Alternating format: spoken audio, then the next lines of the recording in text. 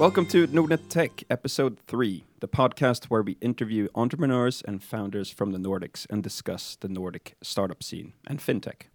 We are your hosts, Marcus Kastenfors, Head of Product Design, and Tuva Palm, Chief Product Officer and Chief Technology Officer here at Nordnet Bank. And what is Nordnet, for those who don't know? Nordnet, we are the first disruptor in the financial industry. The first? Yes, we are 20 years old, but we were the first fintech company of Stockholm. So I would say that we actually started the fintech trend in Stockholm. Humble? I'm not humble. I'm just telling the truth. Okay, great. So we're on a mission to inspire you. We want to bring you the stories that can push you to do more and to think differently. And in this third episode, we interview no other than Natalia Brzezinski, described as one of the strongest links between the US and the Nordics. So she's the CEO of something called Symposium, an invite-only TED-like conference for the tech scene. And she's running this conference with Daniel Ek from Spotify and Ash Pournouri, Avicii's manager. Yeah, and I know Natalia since a few years back, and I was visiting Symposium, and I really must say that this was the most mind-blowing event I've ever been to. I was so impressed by the work she had done, and the mix of art, technology, music, innovation. It created all these dynamic discussions. It was just. It was such an experience, and I didn't go on Symposium the year before that, but from all the people that I heard been there, everyone talks about the Natalia effect. The Natalia effect. Yeah. We will definitely get to know Natalia in this episode and really feel the Natalia effect. Yeah. She's such an incredible person. Yeah, and both me and Marcus are such true fans of Natalia. She's such an awesome person. Well, what do you remember the most from the interview? One thing, at one moment I thought, oh my God, I don't want this interview to end. I just want to sit here and listen to all the stories she has to tell. Yeah, she's so smart, humble, eloquent, interesting. I mean, you will really enjoy this episode. Yeah. And it's jam-packed with stories and insights about her relationship with the Nordic tech scene, and we touch upon topics such as, will there be life after death? Yeah, that's one question. That's a cliffhanger. Yeah. And then also the secret sauce, if you want to talk, or if you want to talk about it like that, why Nordic founders tend to be so successful, and much more. So enjoy, and as always, we love you guys. We love you. And thanks for listening. And also, we love Nayara, who is our producer. Yes. And we just want to say that Nayara, you're the best. Thank you for everything that you're doing for this podcast. Yeah. So let's get rolling. Yes, great. Hello, Natalia. Hey, Tuva. So nice to see you here again.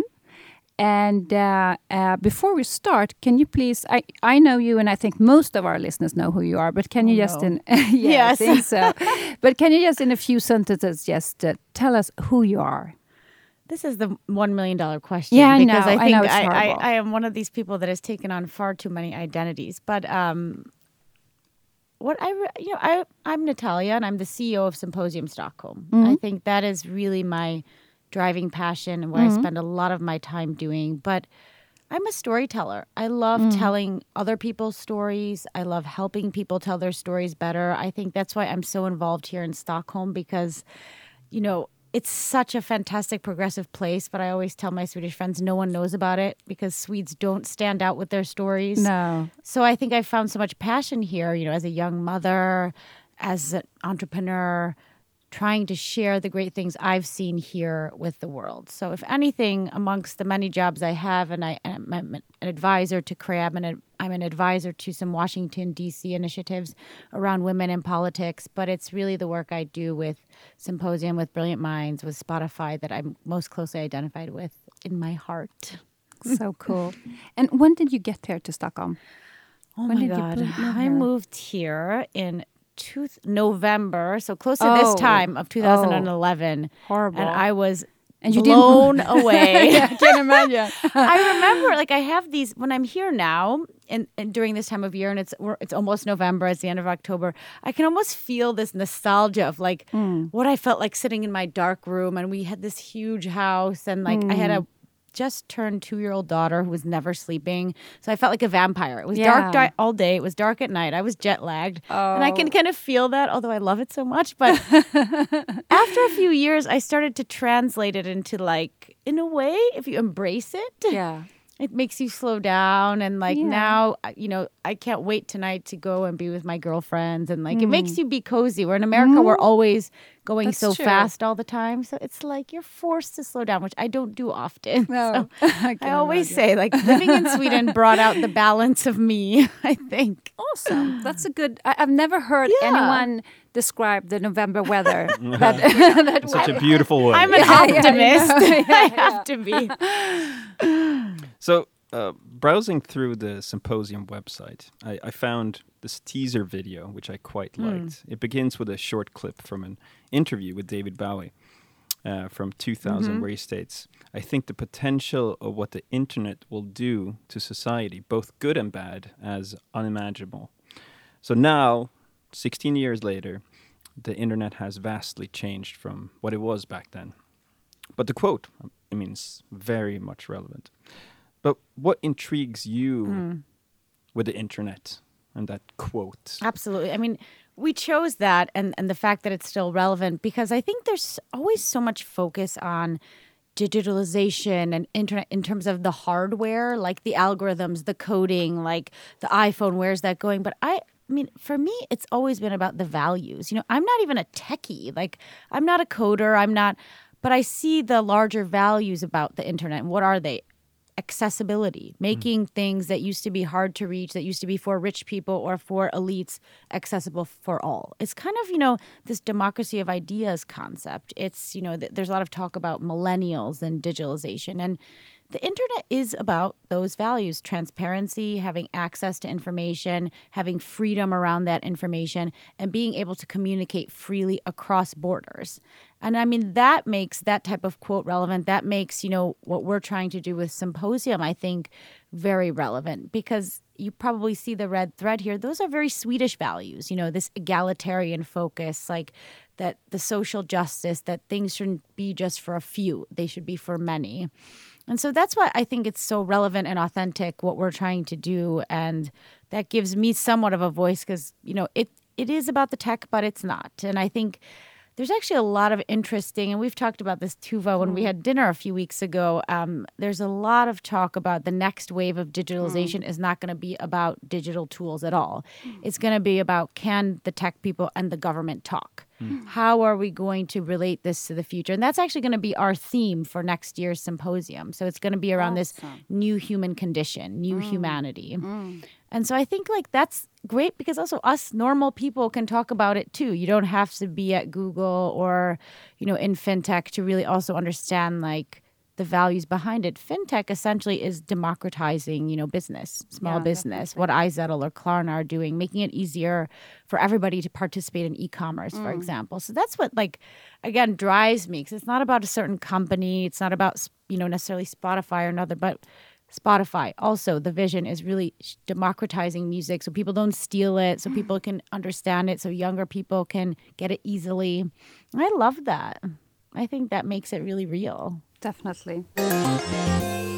Speaking of Symposium, I mean, it was the most mind-blowing event I've ever been to. Oh, you're great. Yeah, I mean, it was going to hire you. Yeah, I was, you know, I had so much things in my head after being there, and it was just totally amazing. And one of the things that were really, for me, groundbreaking and something that I've been thinking about ever since was Eugenia Kaida? Yes, Eugenia, yes. Her talk about how she had done a chatbot based on a lost loved friend, and she had fed this chatbot with old emails and old chat conversations, so she could continue chat with him although he has passed away, and kind of to some extent have a presence of him being alive.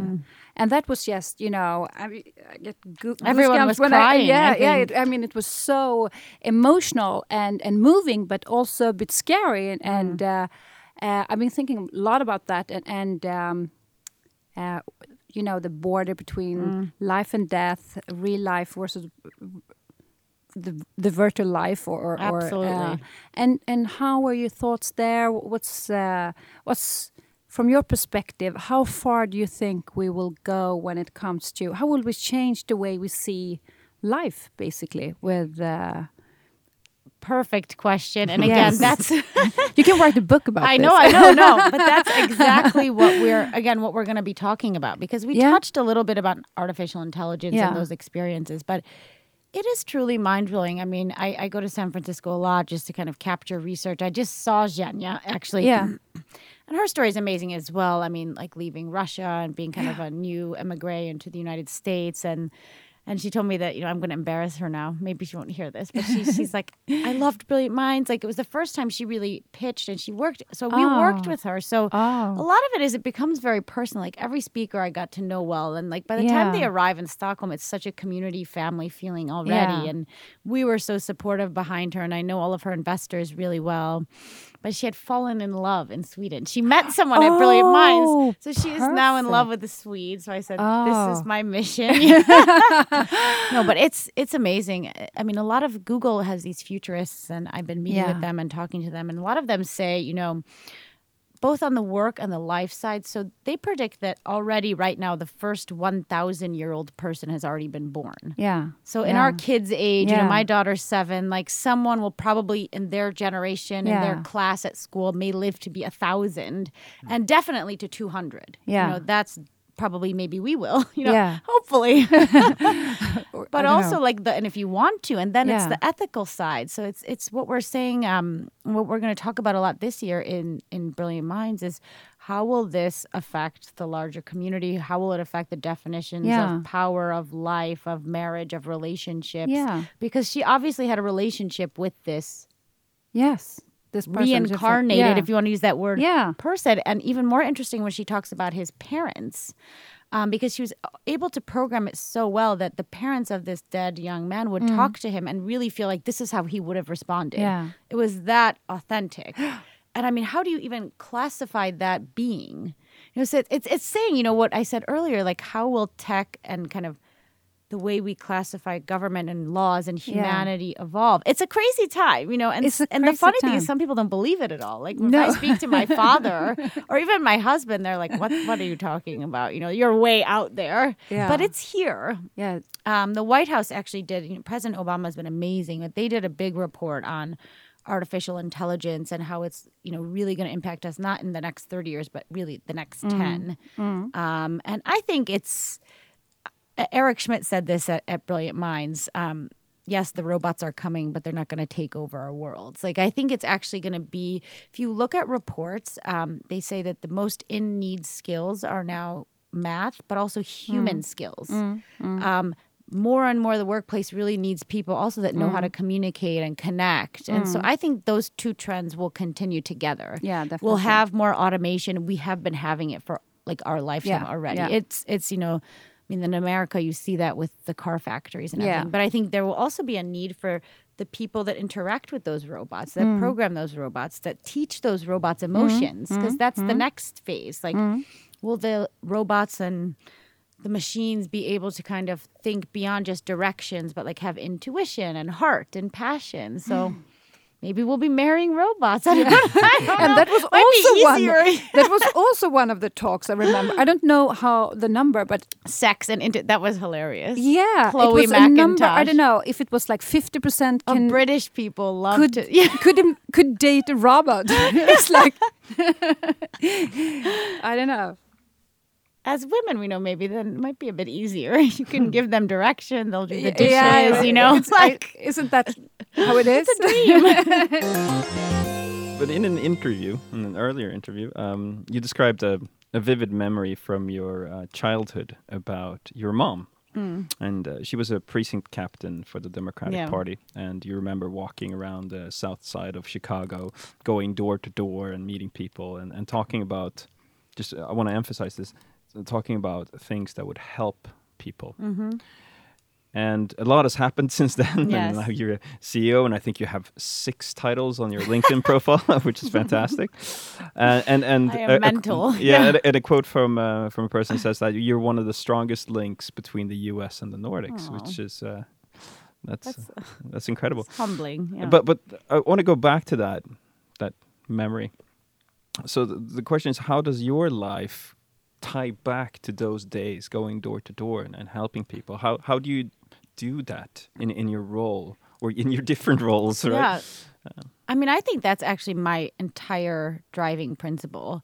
If I'm not doing that in some capacity, I really feel like I'm failing. And I think that's a great story because the narrative of struggle and of being an immigrant and of like the door-to-door concept is really a metaphor for doing things with your own 2 hands and being very self-made in that way.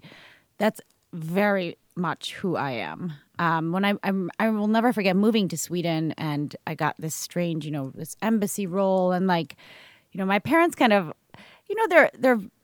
they're educated, but like this is not their world. I mean, this is a whole nother world, like this type of elite, it's like royalty. It is very different than the way I was raised. I never thought I was raised in a very dangerous kind of neighborhood where I was kind of in the minority as a white girl, and my daughter is kind of growing up in this castle with security and house staff. I mean, it's pretty unbelievable. But I think that my mother always said, if you can't be happy, or if you have some kind of issue, like I would ask her to help me with my homework, and she never had the time, or she couldn't, or they didn't speak good English. Said if you don't like the house you were given, build your own. I mean, there's very much like in my family, and I was an only child, like probably a lot of pressure, but like a big push that don't look for others, do it yourself, but make sure you're always giving back. And I saw that like in the immigrant communities, my parents and their friends were always helping each other.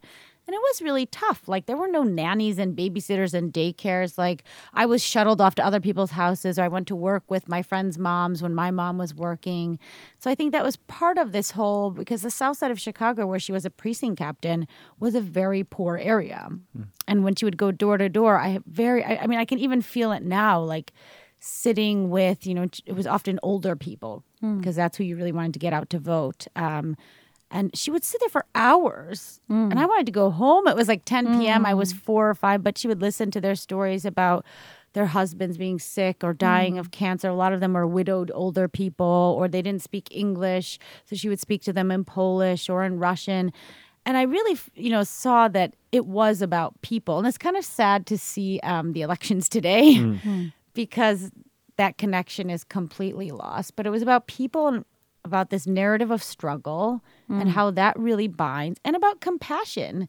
My mom is totally nuts. I tell her something, but she is so connected and compassionate to people. And I've seen her give money when she didn't have any and help people when she didn't have the help herself.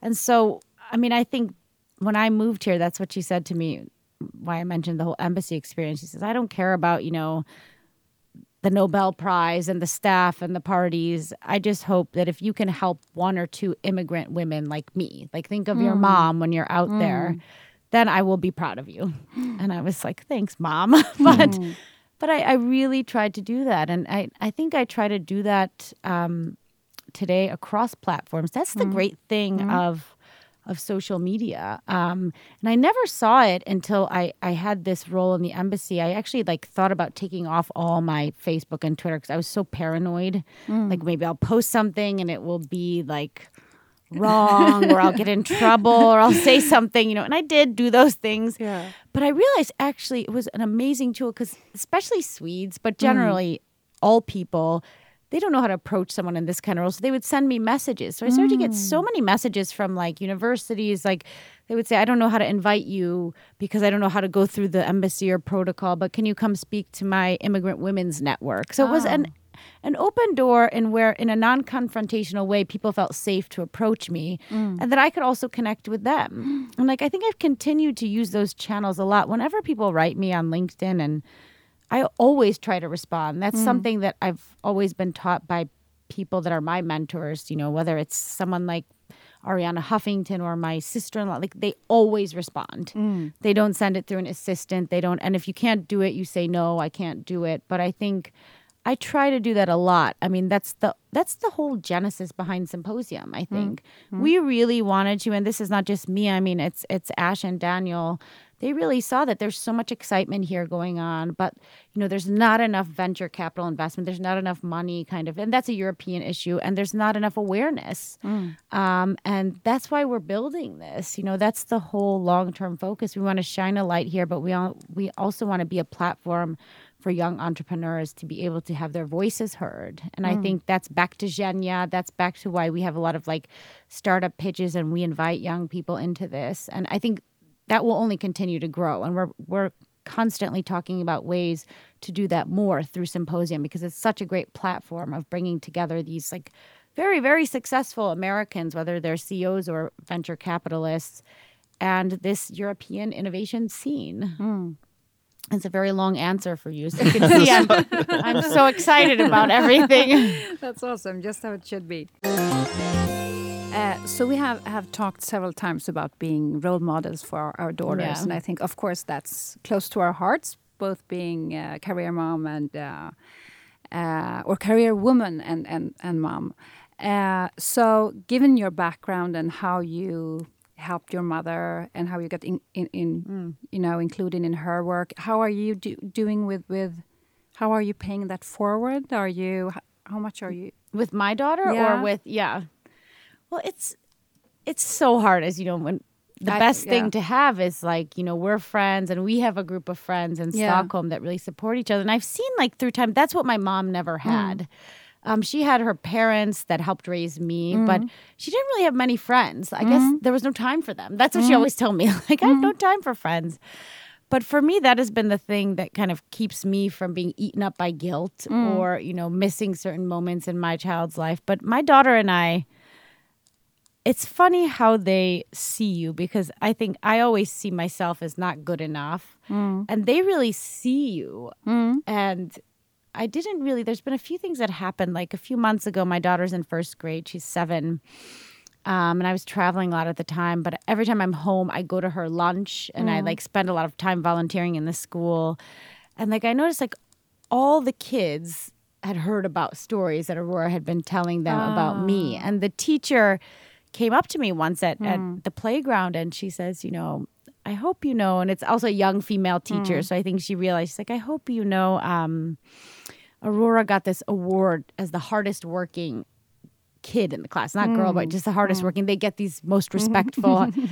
And she told the whole class, well, why are you so hardworking? And she says, my mom works really hard. That's good. And the teacher said she was the only one that responded that way. That's really good. That every other child said it's their dad goes to work every morning. And so I felt really proud of that. I mean, those are little things like that. But now she listens to my podcast. It's so funny. My previous one. And like, she wants to see what I'm putting up on Instagram. And like, they think in a completely different way. But she knows I work with girls and women. And she knows that I work with, like, try to help people with business. Like, that's all as far as she understands. But it's amazing to see how much they really see you when you don't even see yourself. So that's, for me, been kind of extremely empowering and, like, gives me the passion to go on. So when you first heard about your husband's assignment as the U.S. ambassador in Sweden, what did you imagine Sweden to be like? Well, I lived in Denmark when I studied there during university. So I think it was actually really, and I'll say this, I mean, unlike many Americans, even highly successful ones, they don't travel a lot. They go to Denmark. They don't go to Sweden, I think. Because the Danes are like merchants. They market themselves much better than the Swedes. But I'm very European. So, like, I had traveled a lot to Russia, to Poland, so I had Germany. So I had an understing we like a potatoes. little bit. Yeah, exactly. It's the same diet. The herring, the potatoes. Meat. Exactly. But I loved Copenhagen. I remember I was sometimes looking back at life, like, I'm very driven, but I've also been a benefit of great timing. And when I was in Denmark, it was 2004, 2005. And that was like when my generation, like, people were just talking about being sustainable and green and like biking everywhere instead of and I got to this city where like there was a bike rush hour. I used to call my friends and say, you wouldn't believe all these Danes, they bike everywhere, and there was a really interesting dialogue around the European Union at that time. And I remember being really impressed by how they talked about like the values and being egalitarian and like, believe it or not, I mean, this was very new in America. We're just starting to talk in that way about work and business culture, and definitely was so eye-opening. I had a few professors that were women. It was like they all had 3 kids and they all worked full-time. And that is also very new in America. We don't have daycare. We don't have maternity leave. So there are less of those types of role models. And if they're out there, they struggle much more, like my own mother, who really was never home. And so I loved Copenhagen, and I actually thought I would live there. I always thought I would work and live in Europe somehow, London, Denmark. The winters really killed me, though. When it started raining in Denmark, like in October, it never stopped.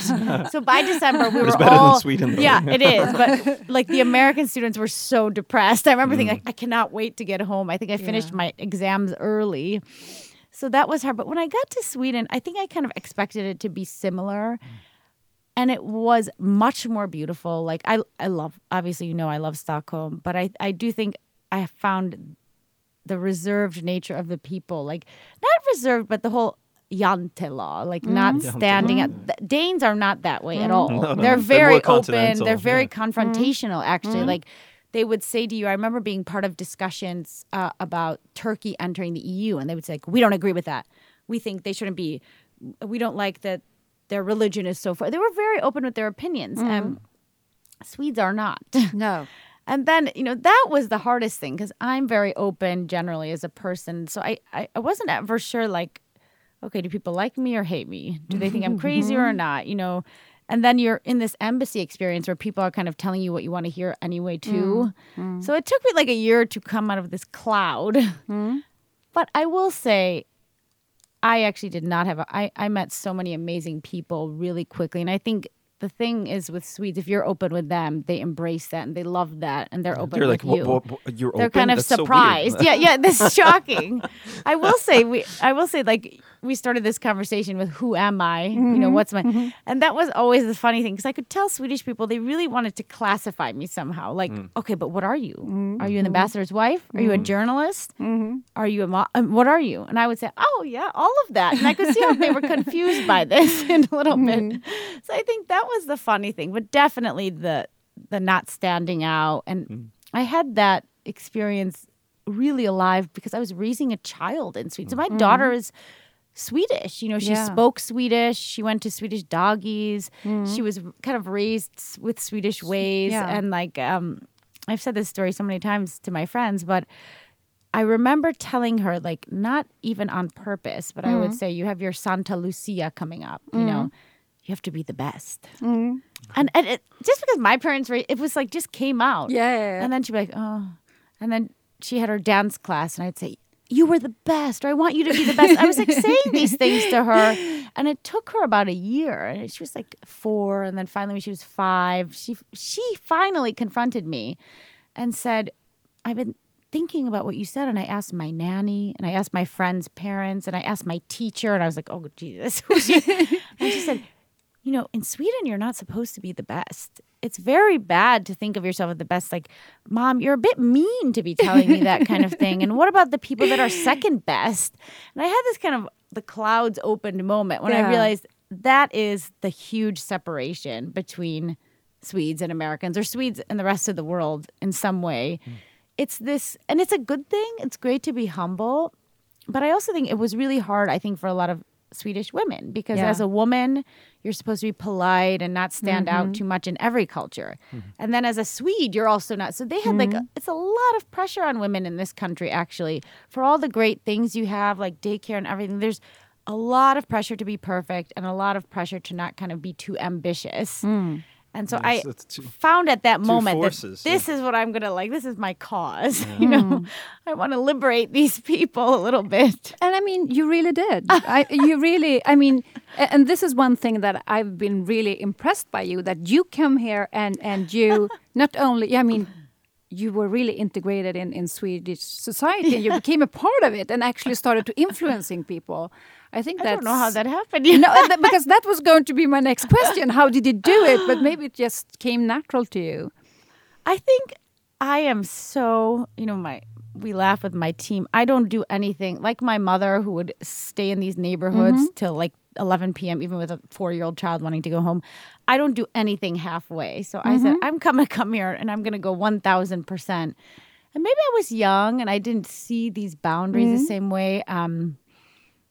I think and I have this discussion with my husband a lot because he was raised in a different atmosphere. Like when he was young, his father was already quite famous and he was working in the White House. So for him, it was always like he had a lot to lose if he stood up too much. Ah, okay. But for me, I never had anything to lose. No. If I raised my voice, I wouldn't lose anything. I could only gain because I didn't have much, like in terms of a network or resources. So I've never been afraid, actually, to speak up. My mother is very outspoken. My grandmother is very outspoken. I was really raised in a way of very strong women, kind of like, and kind of men that had to deal with them. And so I've kind of replicated that in my own life.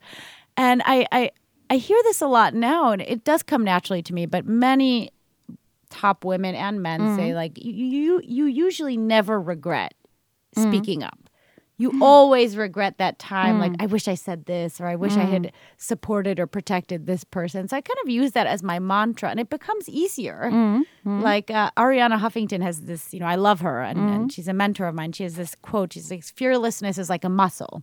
The more you do it, the more you say yes, the more you put, it's kind of, that's true. Now I'm used to that. Now I think I'm way out there. Like I talk to my team and I say, can you help me kind of like calm down a bit? Maybe I say too much or like, but I don't know. It's quite liberating where you get to a point where you actually also really don't care. I mean, I really don't care that much if I say, I would never want to hurt someone, but if I make a fool of myself, if I say something wrong, it doesn't bother me. And I'm supported by colleagues and bosses and Daniel and Ash and like people that really also empower me to do that, and I'm not scared to fail. So I think that's also really important as you choose your mate and your work to be in a place where you feel safe that way. Yeah, definitely. Definitely. So in the podcast, we talk a lot about entrepreneurship. And during the last decade, we've seen many success stories come out of the Nordic region, which is fantastic. And we could call them unicorns, what have you. But what's great is that they challenge most commonly US-based tech giants, right? And so I wanted to ask you, why do you think that Nordic startups are becoming so successful? What is the secret sauce? I mean, great question, and I think so many people are asking that. But I think it is a combination of a few things. It is the values, and I think it's something that for all in America, we're especially driven by this, like my story of not being poor and like parents pushing you and having to fend for yourself. That's very much, that is the American dream. Like we're a country of people that are super competitive, and it's like survival and that's a certain kind of drive. But I think there's also a certain kind of drive that comes from being safe. And, I'm not, I'm quoting Daniel Ek, who's always saying this. He's like, Swedish people, they start companies because they can. You're not going to end up living in your car because you lose everything, like many American stories are, or you're not going to use all of your parents' pension, or you're not going to not have health care. Like there's so many people, when I told my mom when I was young that I wanted to work for myself and start my own company, she'd be like, are you freaking crazy? You're not going to have any health care. Like that was always in her mind. And I understand that because her health care took care of like our whole family. But we never had this social safety net. So people fight like crazy. Here, it's for a different reason. And I think it's probably more sustainable to be able to feel like, okay, I can try and fail and that's okay. And I can try and fail again and I won't ruin my life with that. And I think that's really important. I do think like the entitlements, or what's the word, the social safety around women, like having maternity. This is a society that really uses its entire talent base because you provide both men and women with the tools they need to succeed. And that's so important. Like I think in America, we probably use 40% of our talent base. Here, I think you really, really maximize it. You have all these unicorns, and it's not even like it's just Swedish people. Like in America, we have the world's talent coming, India, China to Silicon Valley. Like we're really benefiting from the world's talent. Yours is, it's mainly still, it's changing now. You have people like Sebastian Szymatowski, who's first generation. He's Polish also like I am, or, the guys from Truecaller. But generally, it's still been that. So I think that's so fascinating how that works. And I think the third thing is around like this egalitarianism. Like I remember going to Spotify very early on, like as part of the embassy, like 6 years ago, when it still was kind of growing. And I was getting a tour by Martin Lawrenson, and Martin like ran off to go to the bathroom or something. I was standing there alone, and someone came up to me and said, we really love working here. And as an American, you may not know this, but the thing that's really special about Spotify is none of us are afraid to go up to Martin or Daniel or any of like our bosses and say, this is wrong or this product is bad. Like we don't have this American hierarchy. And I had never actually like realized that. We don't have those kinds of work structures yet, even though we pretend to. Like it's still pretty hierarchical and it's so flat here. And I think as the ecosystem has grown, also, people are not afraid to approach a Daniel or a Nicholas Zenstrom or a Sebastian. They really are not, because they also carry themselves with more humility. Like it's accessible. So you have this like natural, not mentorship, but natural kind of like advisors and fearlessness. I think you touch on something here. I worked in American companies for like 15 years. And one thing I noticed was that when the Swedes came into the American organization, our career went skyrocket, because we didn't understand, and you weren't supposed to tell the boss that, Exactly. And from running a large organization, that you need to get input from your employees, otherwise you can't lead them. So that really... That's where, consensus, it's like the consensus, the collaborative... Yeah. And I also think, like, generally you do trust each other more than we trust each other. Yeah. Like, I read somewhere two things. Like, one was that, for example, Sweden is so progressive on environmental law because generally the Swedish people trust that their government is passing laws that is good for them.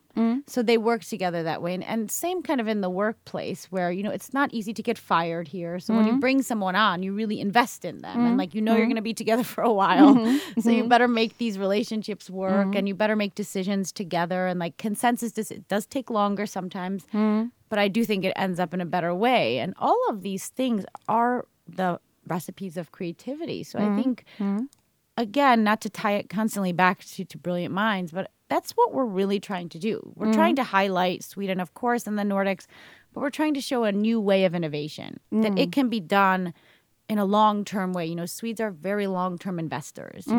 You think of these business in a totally different way.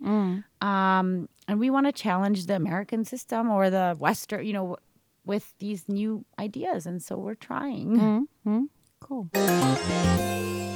And when it comes to female entrepreneurs, I know that you once said that I think it's 32% of the female entrepreneurs believe they're going to make it, whereas like 80% of the men. Men really believe that they're going to be like the next Facebook. Yeah. How do we change that? Or do we need to change it? Will this make the female... Some people say that that's good. Like I've spoken to some women, but I actually think that with this younger generation, it's already done. It's already changed. It's already changed. When you speak to it's like the Zara Larsson effect. You know, the women awesome. Under 20, they are unbelievable. They're we own the world. We run the world. And so I think the only thing is like women just need to, because it is important. When you're pitching, when you're trying to get investors, you really have to be confident in your ideas. You and have I think to believe in your men idea. are just a bit more confident in themselves because they've been raised to be, so we have to pick up a little bit. And like, I think that's why it's so good that we do these podcasts and we interview each other, because ultimately it really is like, it sounds so simplistic, but if you see someone else doing it, you think, hey, I can do it too. Yeah, definitely. But I wonder, the 70% that doesn't really believe they're going to take off,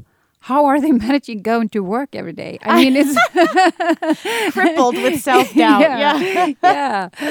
But I feel that, like, I think I hear that voice in my head too. You're never good enough. You're never, and in a way, it really drives me. Like I always think I can improve, but I also you have to kind of like, and a lot of top women just you don't listen to it. It's always going to be there because I think some of us, and it's I love that in Sweden too. But like some of us have been raised in ways where you talk to boys a certain way and you talk to girls a certain way in school, in the home. And that's never going to leave your mind.